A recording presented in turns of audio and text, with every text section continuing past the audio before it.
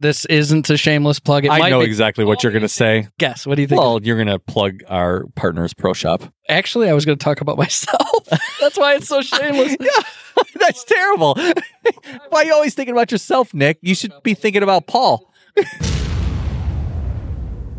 Hey, Jason, what's the first thing you think of when I say the word setups? You're not making chips. Yeah, and you're not making money. Yeah, exactly. It's one of the biggest battles that can hold you back as a manufacturer. Absolutely. So enter the Lean Setup Guide from Pro Shop. Okay, what's that? This guide can help anyone, whether you're a Pro Shop user or not, but Pro Shop users have experienced a 50% reduction in setup time because the software builds these lean principles into their process. Yeah, so it's a totally free download. You can go to proshoperp.com/50 and you can get your copy of the Lean Setup Guide. Bam. Jason, you know how you're a wannabe professor? Well, I guess. I mean, I wouldn't call myself a wannabe, but... Well, the voiceover lady, Chelsea, calls you a wannabe That's professor. true. She does. Right? And I think we have a class today. So what is it? I think it's going to be Automation 101. Talent is scarce. Experience, even more so. Driving up costs and sleepless nights. You may even think to yourself, can I do this? But this new era brings new technology and a different perspective on your operations. What you will hear will turn on a light bulb in your mind so you can turn out the lights in your shop. Get ready to sleep soundly while your shop never stops. Get ready for Making Chips Lights Out with your hosts, Nick Golner and Jason Zanger.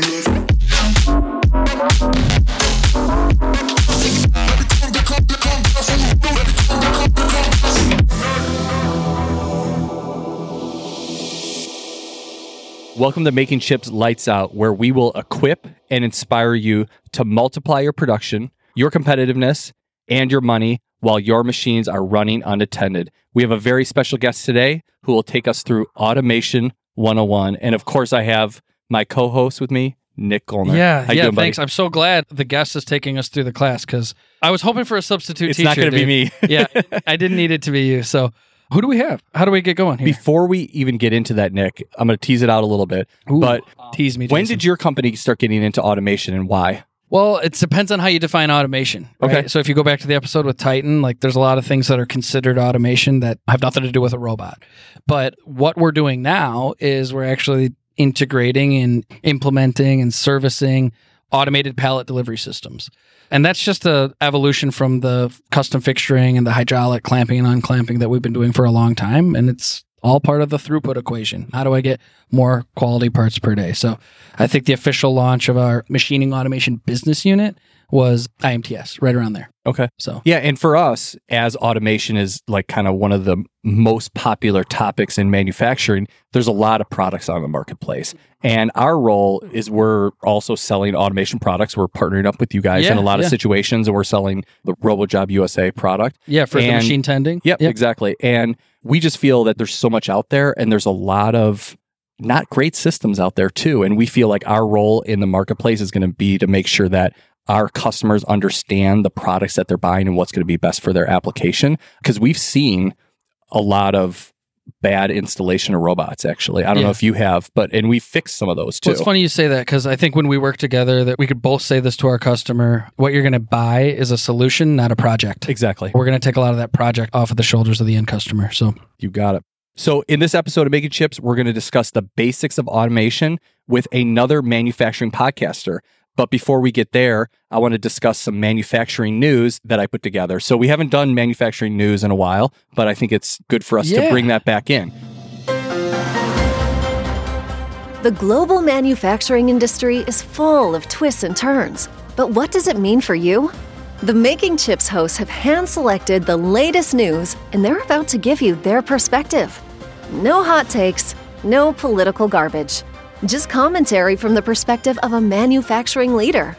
This is MWMN, Metalworking Manufacturing News.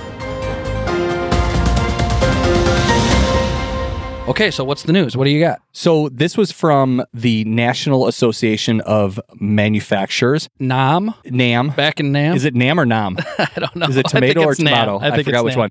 So Jay Timmons, the CEO of the National Association of Manufacturers, was interviewed. And I thought that some of the information that came out of this was valuable to bring to the metalworking nation. So for this first one, I'm going to read this verbatim that came out of the article. This was on Yahoo Finance. And they asked him, how big of an impact do you see AI being in the sector going forward? And his response was, I actually think it's going to be an incredibly positive impact on the sector because it is going to enhance manufacturing capability and output, and it's going to be a supplement to jobs all across the world. So you think about all the technological advances we've had over the course of the last few decades, but especially the last 5 to 10 years. All of these advances have given additional capabilities to the workers who we have. And in fact, we've expanded the number of manufacturing workers in this country by over 1 million in the last few years. That's pretty incredible. The automation and if you think doesn't about take your job. The AI doesn't take your job. CNC machine tools didn't take your job either. So, right. And his other point was, I represent manufacturers in the United States. I'd like us to make everything in our country, but it's just not feasible. It's not possible. Critical minerals, for one, we simply don't mine them in the supply that we need in the United States. So we rely on supply from other countries. So at that time, he was actually traveling. I think he was in Europe, and he was, I believe, just working on trade relations with a lot of other countries in order to make sure that our USA supply chain was secure and robust and that we could get the supplies that we needed to. So I guess one of the other interesting things about this article was that NAM created a report where they found out that 3/4 of its members listed attracting and retaining quality workforce as a primary business challenge, which obviously we've talked about this on Making Chips so many times. But what I found was interesting is that he went on to outline 5 different programs to address that shortage. Number 1, attracting more women into the manufacturing workplace. We've been talking about that on Making Chips since like 2015. Yeah. And despite that, there's still a huge gender gap in manufacturing. Number 2, what they call second chance hiring, which I really like this. So for those who have been incarcerated for a nonviolent offense, to move them into productive members of the workforce. Yes. Number 3, apprenticeship programs, which I know you and your family are very familiar with. You have your own apprenticeship program at your shop. It's a huge part of how we're able to do what we do today. Exactly. Number 4, they actually put together manufacturing programs on military bases, which I think is great. I think veterans would be great candidates to come into the manufacturing industry. And then they have a program called Creators Wanted, which is designed to inspire the next generation of the manufacturing workforce. That is really cool. Yeah. Awesome. So you want me to introduce our guest? Yeah. Without further ado. Okay. He's no stranger to a microphone. He's not. I had to teach him how to turn this particular microphone on, but we won't hold that against him. No, he's no stranger to a microphone. So our guest today is Chris Luecke.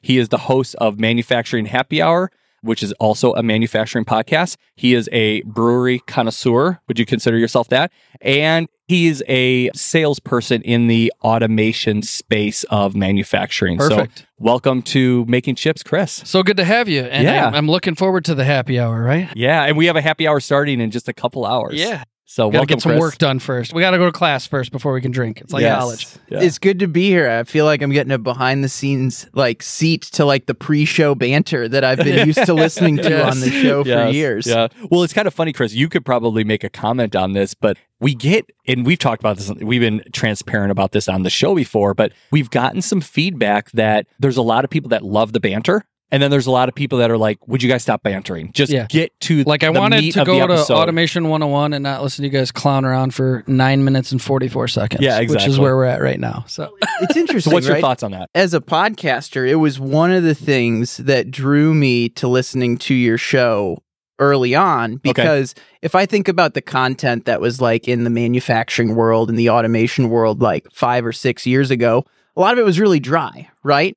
And I thought you guys did a great job of bringing in your personality, and I think the banter is constructive a lot of times, right? You do the manufacturing news and things like that, and it was a way to kind of ease into the episode, right? And my philosophy always is, hey, if someone wants to jump ahead and get to the meat, there's a fast forward button on the podcast. Yes, you can skip ahead 5 minutes. It's not hard to get. And the show notes tell you, if you have good show notes, which most podcasts that are worth anything do, you can just say at 4 minutes and 28 seconds, they're going to start talking about what I came to hear. Exactly. Yeah. I mean, I think it's cool to see everyone's different podcasting style, because you guys do the intro with your guest present. I always kind of do it after the episode's done. And I say, hey, here are 3 things you can expect from the episode. Boom, boom, boom. Because I think what you guys do a great job with, and I think the people that have been doing podcasting for a while, is setting expectations on what an episode is going to contain. Yeah. Yeah. One of the things publicly we talk about that our mission is to equip and inspire manufacturing leaders, but kind of like not publicly, we always say we want to entertain as well, because we want this to be enjoyable to listen to. It's like you can get this type of information in a lot of different ways, and we want the experience of learning and being inspired to also be entertaining. And I brought on a full-time clown and my co-host Nick just to help with that. And sometimes we do crazy things. Like we're about to record some episodes where we're going to eat incredibly hot sauce with our buddy Tony Gunn. I know. So that's already, I'll just tell you right now, that's a bad idea. Yeah, we put ourselves through pain for you, Metalworking Nation. Okay, so let's get into this. Chris, tell us, how did you get your start in manufacturing? This is one of the things we always ask our guests is, what is your manufacturing story? Yeah, so I jumped in right out of college, and I had no idea I was going to go this route. So I got an engineering degree from Marquette University. Mechanical or? Mechanical engineering. Yeah. Okay. So graduated 2009, and it was a recession, but I was lucky to have found a job that really seemed to fit what I was looking for at the time. Because one thing I learned while I was getting my engineering degree was there was a lot of time behind the desk as an engineer, and you're spending a lot of time by yourself as an engineer. Obviously, you're interacting with people along the way, right? But one of the things I realized was, hey, I'd love to do something that's a bit more like frontline, customer facing. And when I got my engineering degree, I had no idea sales engineering was even a path that I could go. But it was actually an internship that turned into a full-time job where I was in the engineering organization and learned that Rockwell Automation also had a sales engineering organization, which was brand new to me at the time. And I'm like, hey, this sounds great. I get to use my problem-solving skills. I get to help out customers. And it's a great way to kind of get the best of both worlds, was the way I looked at it. So my first job out of college was becoming a sales engineer for Rockwell Automation. That exposed me to the automation world. And I moved down to Houston, Texas to start my career that way. I want to say something before you continue to anyone who's listening who has anything to do with academia. You said, I didn't even know sales engineering was a path that I could follow. And it is a great path. And if you have a program at your university, or if you know somebody who has some influence over that, like, yeah, engineers can get into sales. Engineers can get into aspects of the industry where they're talking to people and they're very collaborative and they're not just sitting behind a computer tinkering. Not that there's anything wrong with that. We need them too. But I'm looking for a sales engineer right now, and I'm trying to figure out, okay, like, is there a great school that has a great sales engineering program? Yeah, there actually is. So, but before I tell you what school that is, and Chris, you might have some input on this too. So I studied engineering, chemical engineering in my undergrad, and I decided that I didn't want to be an engineer because I knew that I wanted to interface with people and not be in a factory floor. And I didn't realize that there was a sales engineering job either, or else I might have pursued that. So one of the things I do know, so me being in the cutting tool supply business, Texas A&M they have an industrial supply program, and they have a sales engineering program that goes along with it. Is that what you were going to say? Well, it's funny, right? I started my career in Houston, and like half of the industry that I worked with came out of the industrial distribution or sales engineering program at Texas A&M.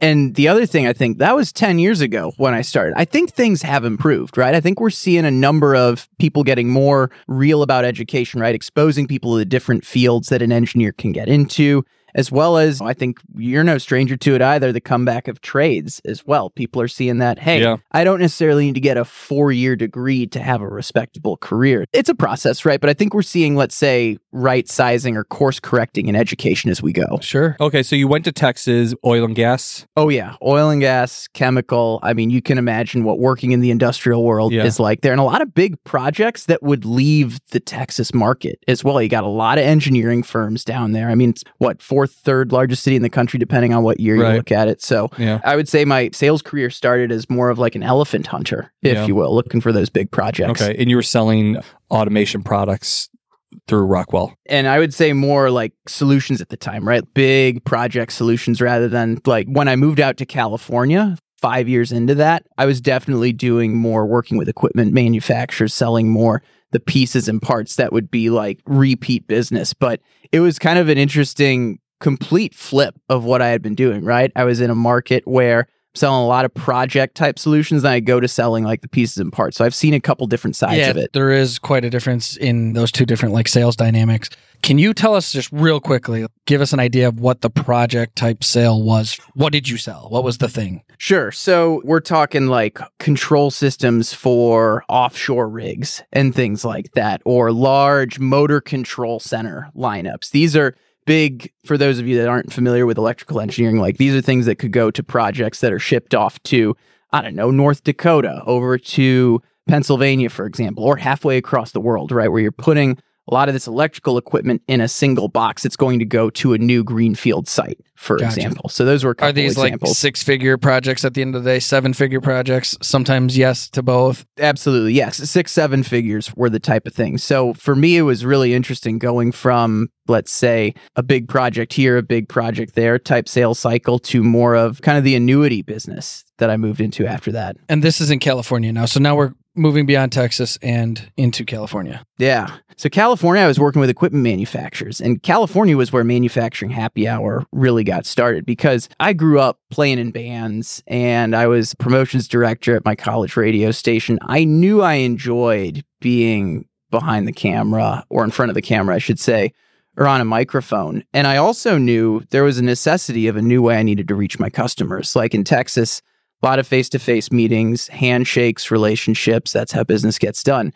California, everyone has their perceptions of the Bay Area, right? Bunch of 20, 30-year-olds like running around wearing hoodies, making decisions. And there's a lot of truth to that, right? And I was in my late 20s at the time when I moved out there. So my thought was, okay, business is done a little differently out here. If I'm a salesperson, how am I going to reach my audience? I'm like, well, I'm a millennial. I'm their age. How do I consume content? Podcasts, videos. So I set up Manufacturing Happy Hour started as like a short form video series that was more, let's say, Automation 101, right? Talking about product or a solution for 3 minutes on a video, upload it to YouTube, email that out to my customers, and it's like, here you go. That's really creative. And I love it. So did you just say you were in a band? Yeah. Oh, yeah. So what kind of music? He's a Green Day guy. I do remember that. Yeah, right? Green Day, Blink, pop punk is in my blood. Yeah. And Okay. it still is. It's probably still my favorite thing in the world. Yeah. It was always cover bands. I mean, I'll just give you a sampling of my high school band was called the Atomic Monkey Project, which I would still contend is the best name you could ever pick for a high school band. I love that. That's awesome. When I moved to Houston, I joined a band. I was in probably the most professional band I ever played in. That was called Hyde Park. We were playing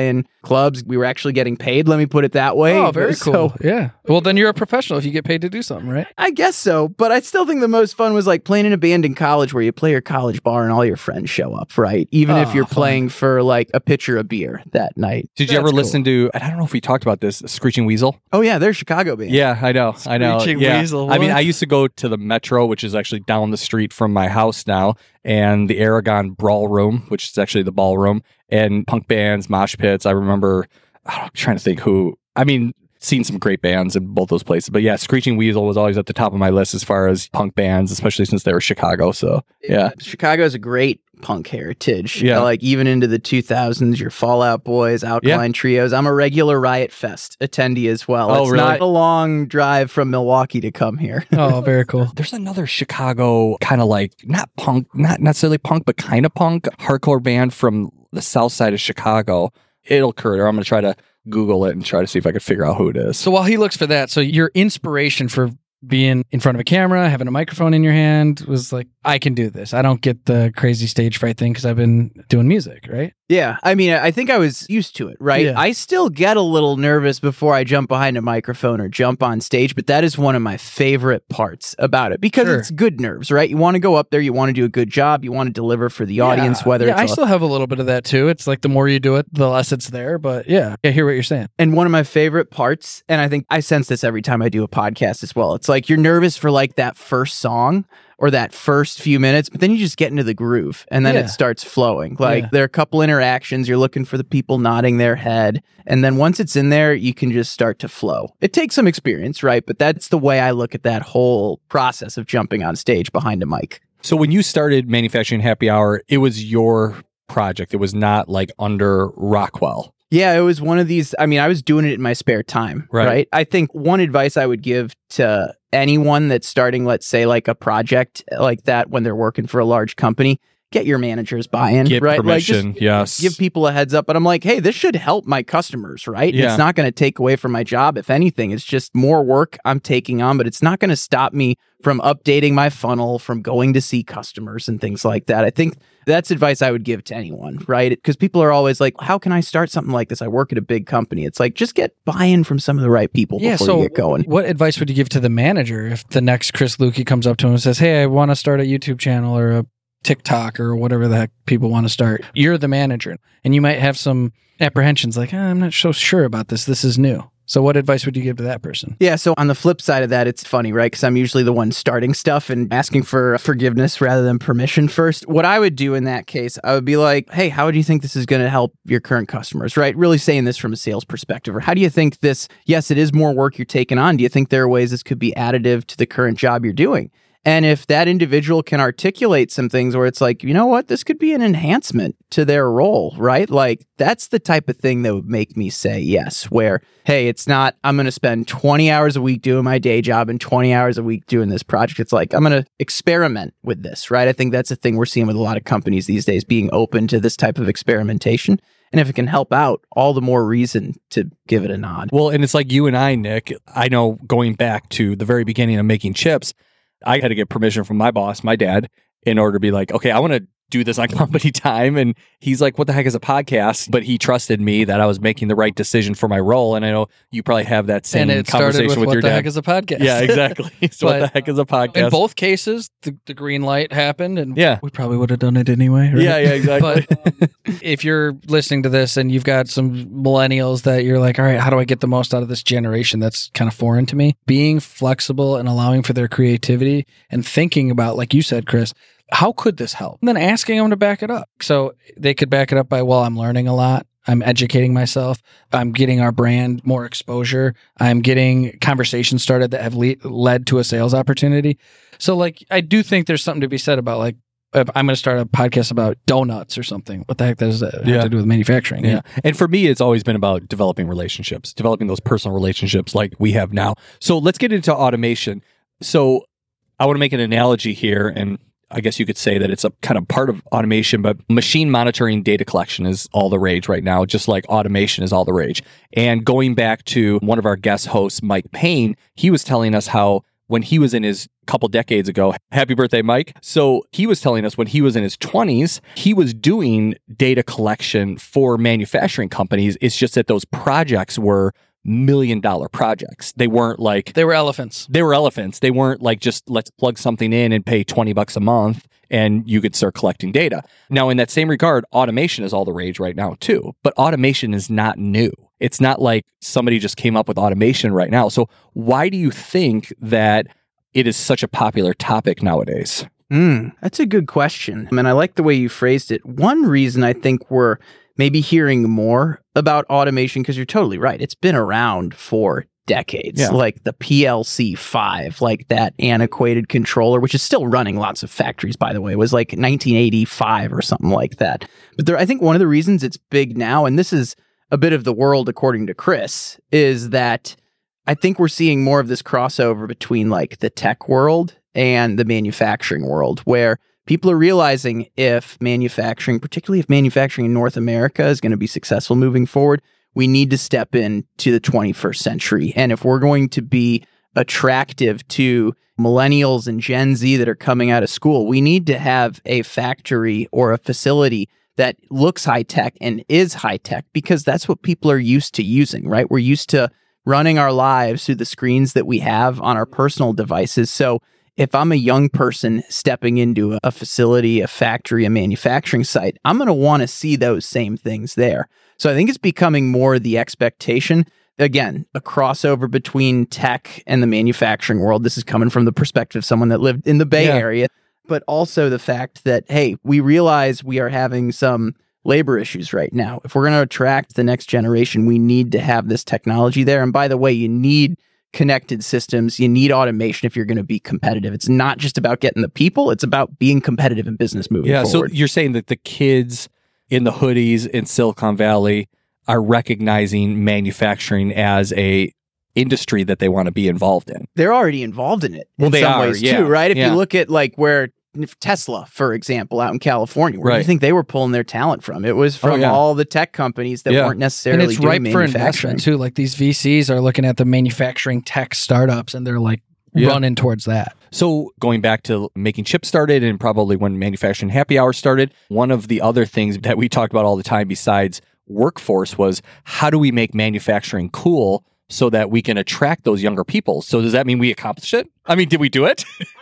I think we're on the right steps of the journey Yeah. as we're doing this. Honestly, you probably resonate with this as well. That was one of my main goals with manufacturing, right? Back in, I guess, 2016, when I recorded my first video on my iPhone, manufacturing wasn't cool, but I'm just kind of looking at it. I'm like, this has a lot of potential. And maybe it's because I was drinking the Bay Area Kool-Aid for a year and a half by this point. But I'm like, hey, if we do something where we make manufacturing look approachable, like where you can talk about these tech topics over a beer and do it on video, do it on podcasts. And also, hey, it's just the reality of the facilities I was seeing at that point. I mentioned starting my career in Houston, Texas. A site in the Houston Ship Channel looks a lot different than a site in Fremont, California, for example. So I'm starting to see the tech on all this equipment, the automation equipment that I'm selling. I'm like, there's something here. I don't think I was a visionary per se. I think I was just around like a lot of people that were doing that work. I'm like, I just got to start communicating this out there. And I've spent my career as like a regional sales guy a lot. And my thought was, hey, if I start sharing this on LinkedIn and things like that, other people outside will see this. Yeah. Nick also mentioned the elephant. And when I think about automation 10 years ago, I think about an automotive facility, and you see that highly calibrated automation, and you see they must have spent $100 million on this automation. That's an elephant. And then you go to automation now, where you might just be buying a $150,000 machine to do machine tending, or you might be buying some kind of pallet system.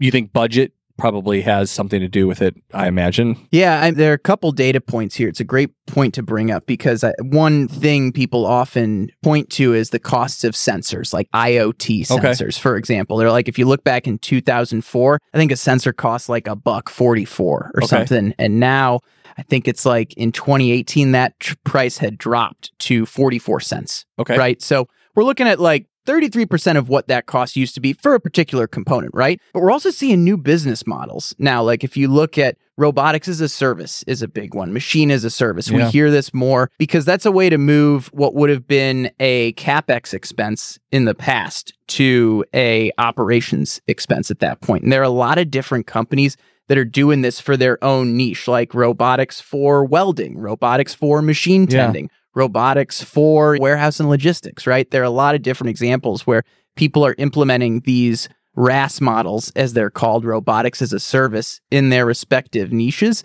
And I think that's where we're starting to see some more accessibility to automation. You're subscribing to the service, essentially. You're not buying a capital expense. You're basically subscribing to this service. Then. Yeah, tell us how that would work. Yeah, like how does that work? I've seen it work a couple ways, right? So you can do like, let's say, an AMR, for example. What's that acronym? Autonomous Mobile Robot. Autonomous Mobile Robot, right? If you were to get an So you got C-3PO driving around your shop doing things. Exactly. Like a warehouse robot that would move around picking parts and moving them to different parts of the factory. I've seen leasing models, for example, which people can picture what renting and leasing looks like. Or in the case of production, one of the things I think is really cool is you're paying for the output or the parts. So if your machine were to make, 1,000 widgets in one day, the fee to have that machine there is basically a fraction of the cost of each of those parts, right? So what happens... So you're paying for the result. You're paying for the result, which I thought was really cool when I first came across that model because it incentivizes both, let's say, an equipment manufacturer or the robotics company that's leasing that out to make sure that thing is functioning the way it's supposed to, as well as the end user, versus in a traditional model where it's like, here's your piece of capital equipment, see you later, call us if there's a challenge. There's probably the largest laser manufacturer in the world is doing that. They call it pay per part. And so you don't have to buy the equipment. They put it on your floor and you pay for the output. It is an interesting model. I know that I've seen applications, even in my industry, a little bit different where you're selling the tools and you're charging the customer based on your cost savings that you're rendering to them. There's some issues associated with that, just like there would be some issues associated with that. Similar ideas around Yeah, there's some stuff where you can put into it. But I mean, I would just think, why would you pay that monthly fee if you could just own the product? But I don't know.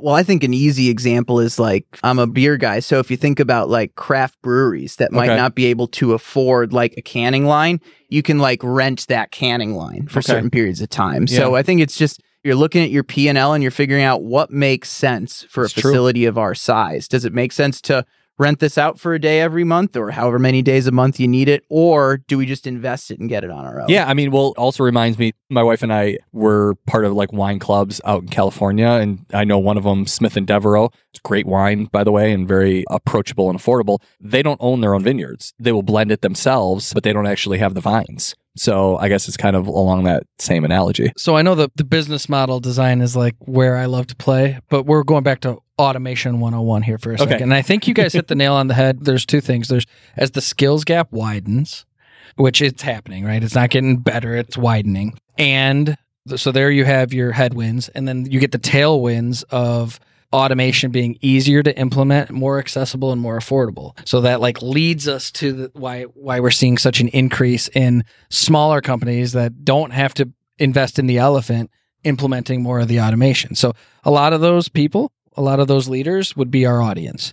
20 machine shops, 50-person shops. There's big companies that listen to Making Chips too, but you got the tailwinds and the headwinds, and it's all working together to promote the automation. So it's like, okay, everyone has some form of automation. If you have CNCs, you have some form of automation.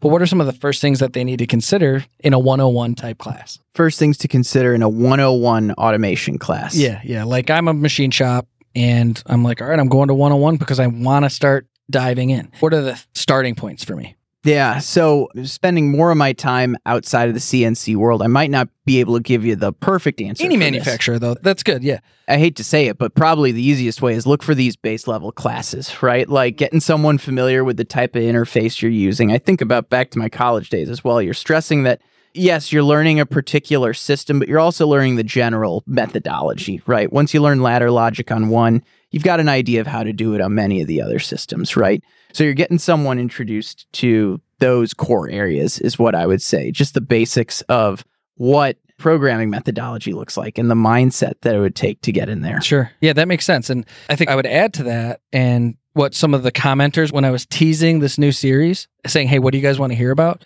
Two of the commenters, one made a point and the other one said, absolutely. And that was, if you don't have a stable process, don't add automation. Until you can standardize and stabilize a process, adding automation is just going to like add chaos. So before you're even implementing automation, make sure you have standards and a stable process that's the prerequisite for automation.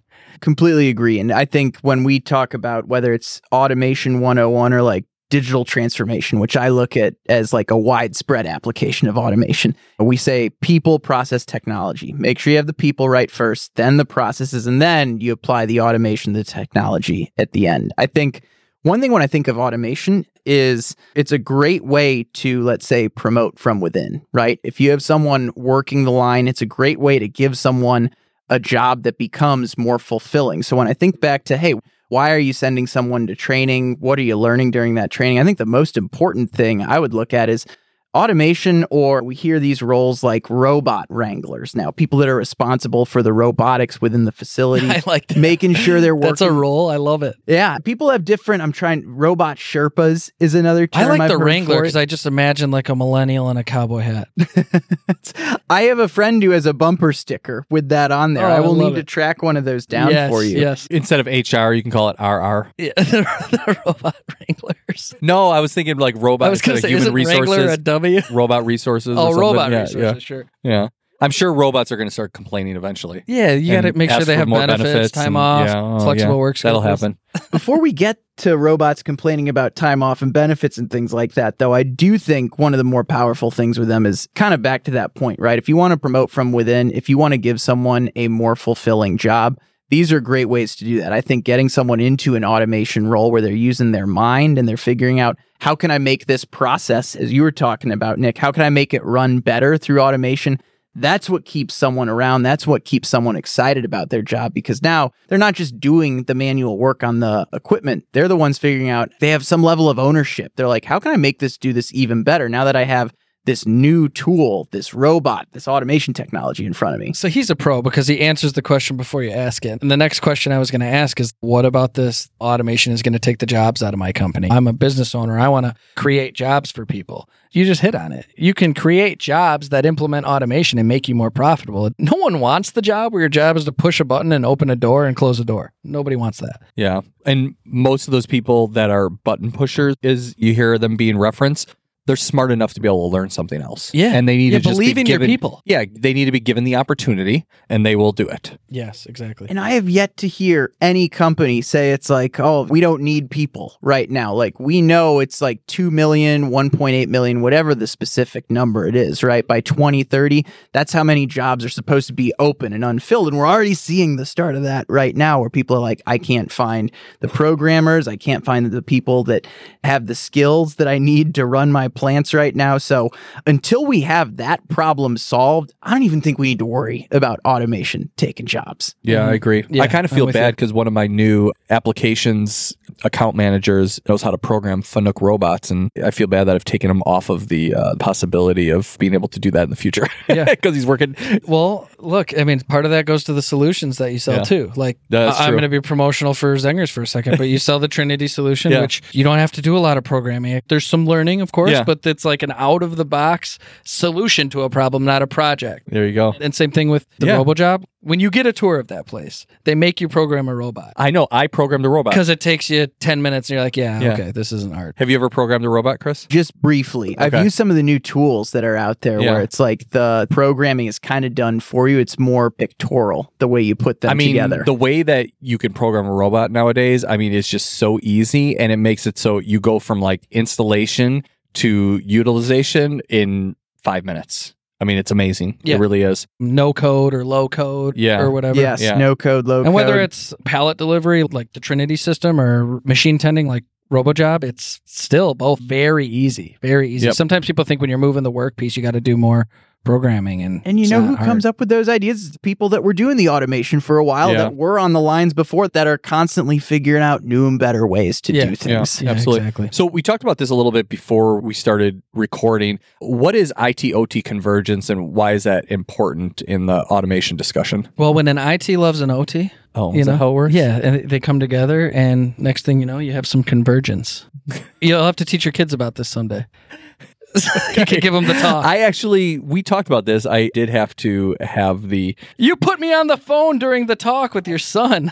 So just to give some context to the Metalworking Nation, I called in. I'm like, hey, man. They were teaching health class, and I pulled my son out of health class because I didn't like what they were teaching. I felt that it was my role as his dad to teach him the anatomical parts of the human body and how they work. Yeah, so I call him, and I'm like, hey, dude, let's talk about some business stuff. And then he's like, well, you're in the middle of something, and I got to participate. I was like, Nick, just be quiet for a minute while I talk to I'm just going to hang up. I'll call you later. Well, I was giving you a little preview for when your son turns. Okay, back to 101. We're getting into health class 101. Wow. You definitely simplified IT-OT convergence with that analogy. I wish it were that easy. So before we get to that, I'm going to talk digital transformation first, because I think that is the buzzword that people hear the most. And for anyone listening that might not be familiar with Manufacturing Happy Hour, the podcast that I do, one thing I didn't necessarily share was the reason I started it was like to squash buzzwords and all these things that are just thrown around, but we don't necessarily get definition on. So everyone knows Industry 4.0, but they have no idea what 1.0, 2.0, or 3.0 are.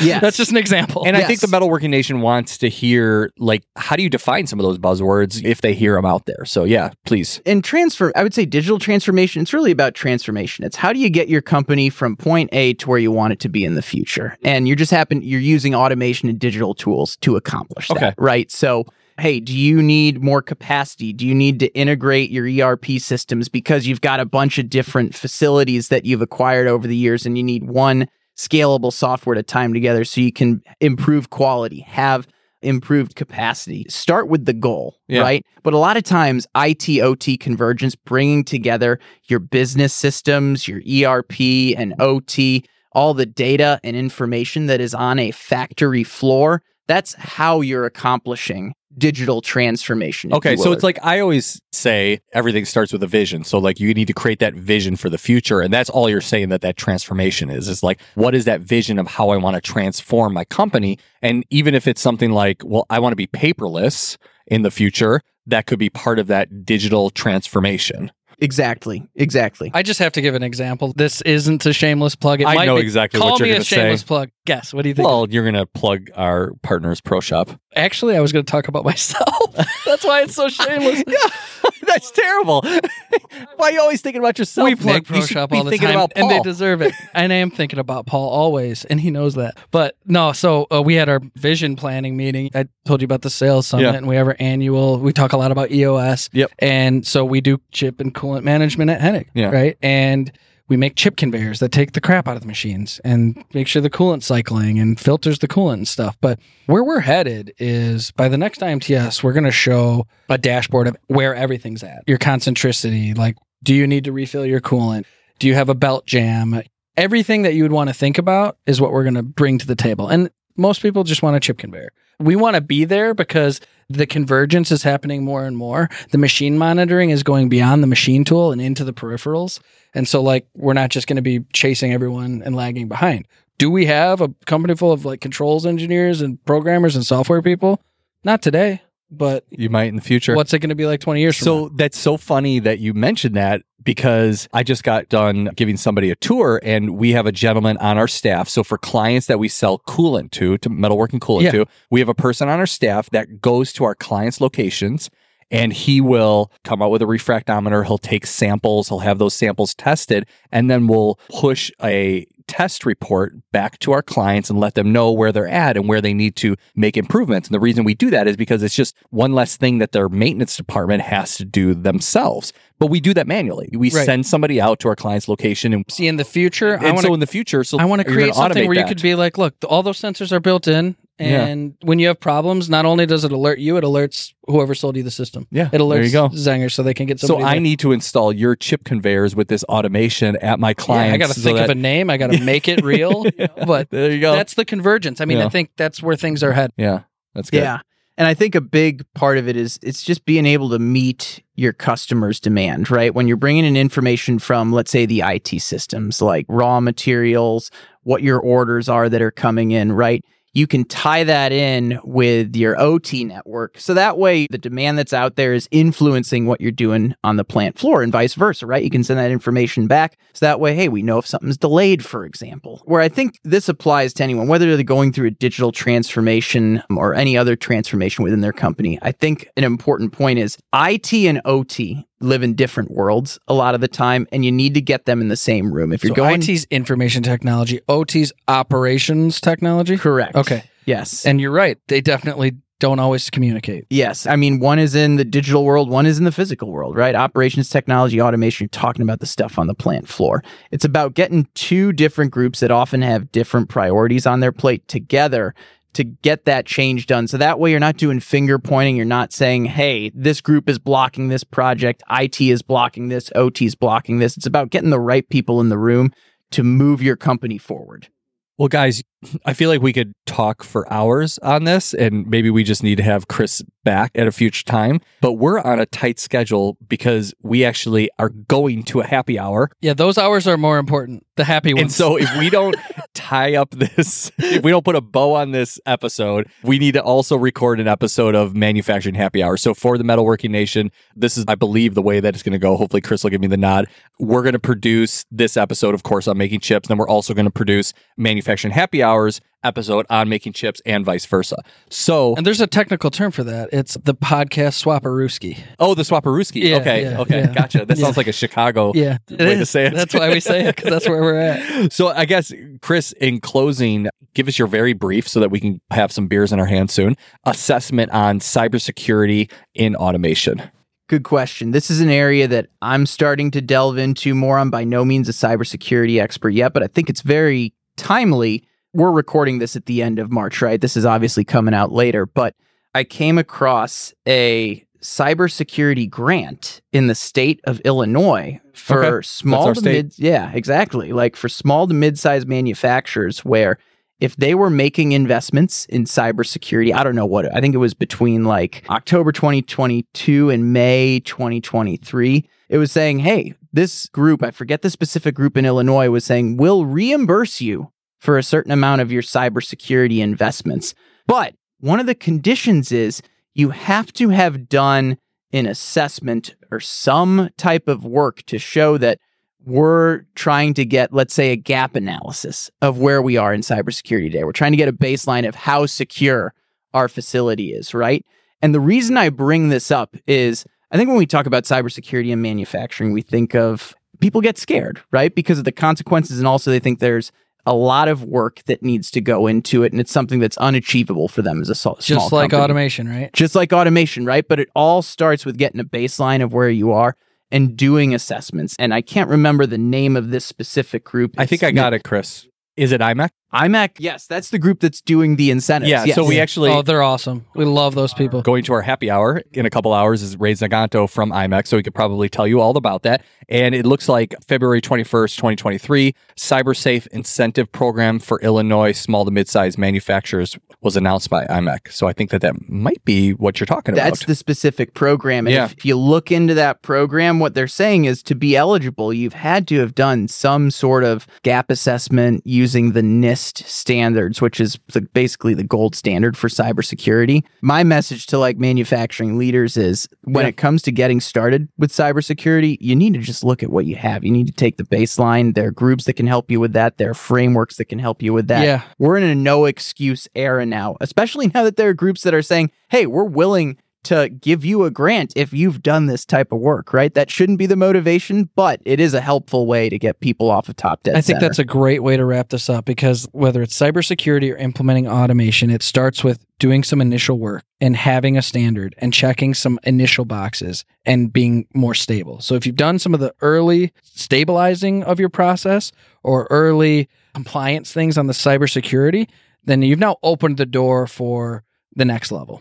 I love it. Chris, have you ever heard us end the show? Oh, yeah. Do you know how we do that? Do I get to do it or are you gonna get do to, it? yeah. Before we do that, what do we want to call to action for our audience? Yeah. See, I'm screwing up our own process, but That's okay. well, first off, thank you to Chris and Yeah, thank you, Chris, for coming on. Manufacturing Happy Hour. So check that out, Manufacturing Happy Hour, wherever you find a podcast. And then for our podcast, if you like this episode, if you find Lights Out valuable, if you find Making Chips valuable, send it to somebody. Yeah. Like if you're talking about Share it. automation in your company, share it. That's our currency. And then when you do that, give us 5 stars or however many stars you think we're worth, hopefully 5, and tell us what you think of the show. You're worth 1, but I'm worth 10. Okay, so we'll average those out. Yeah, we can do 5 then. Wait, but that's 5.5. My bad.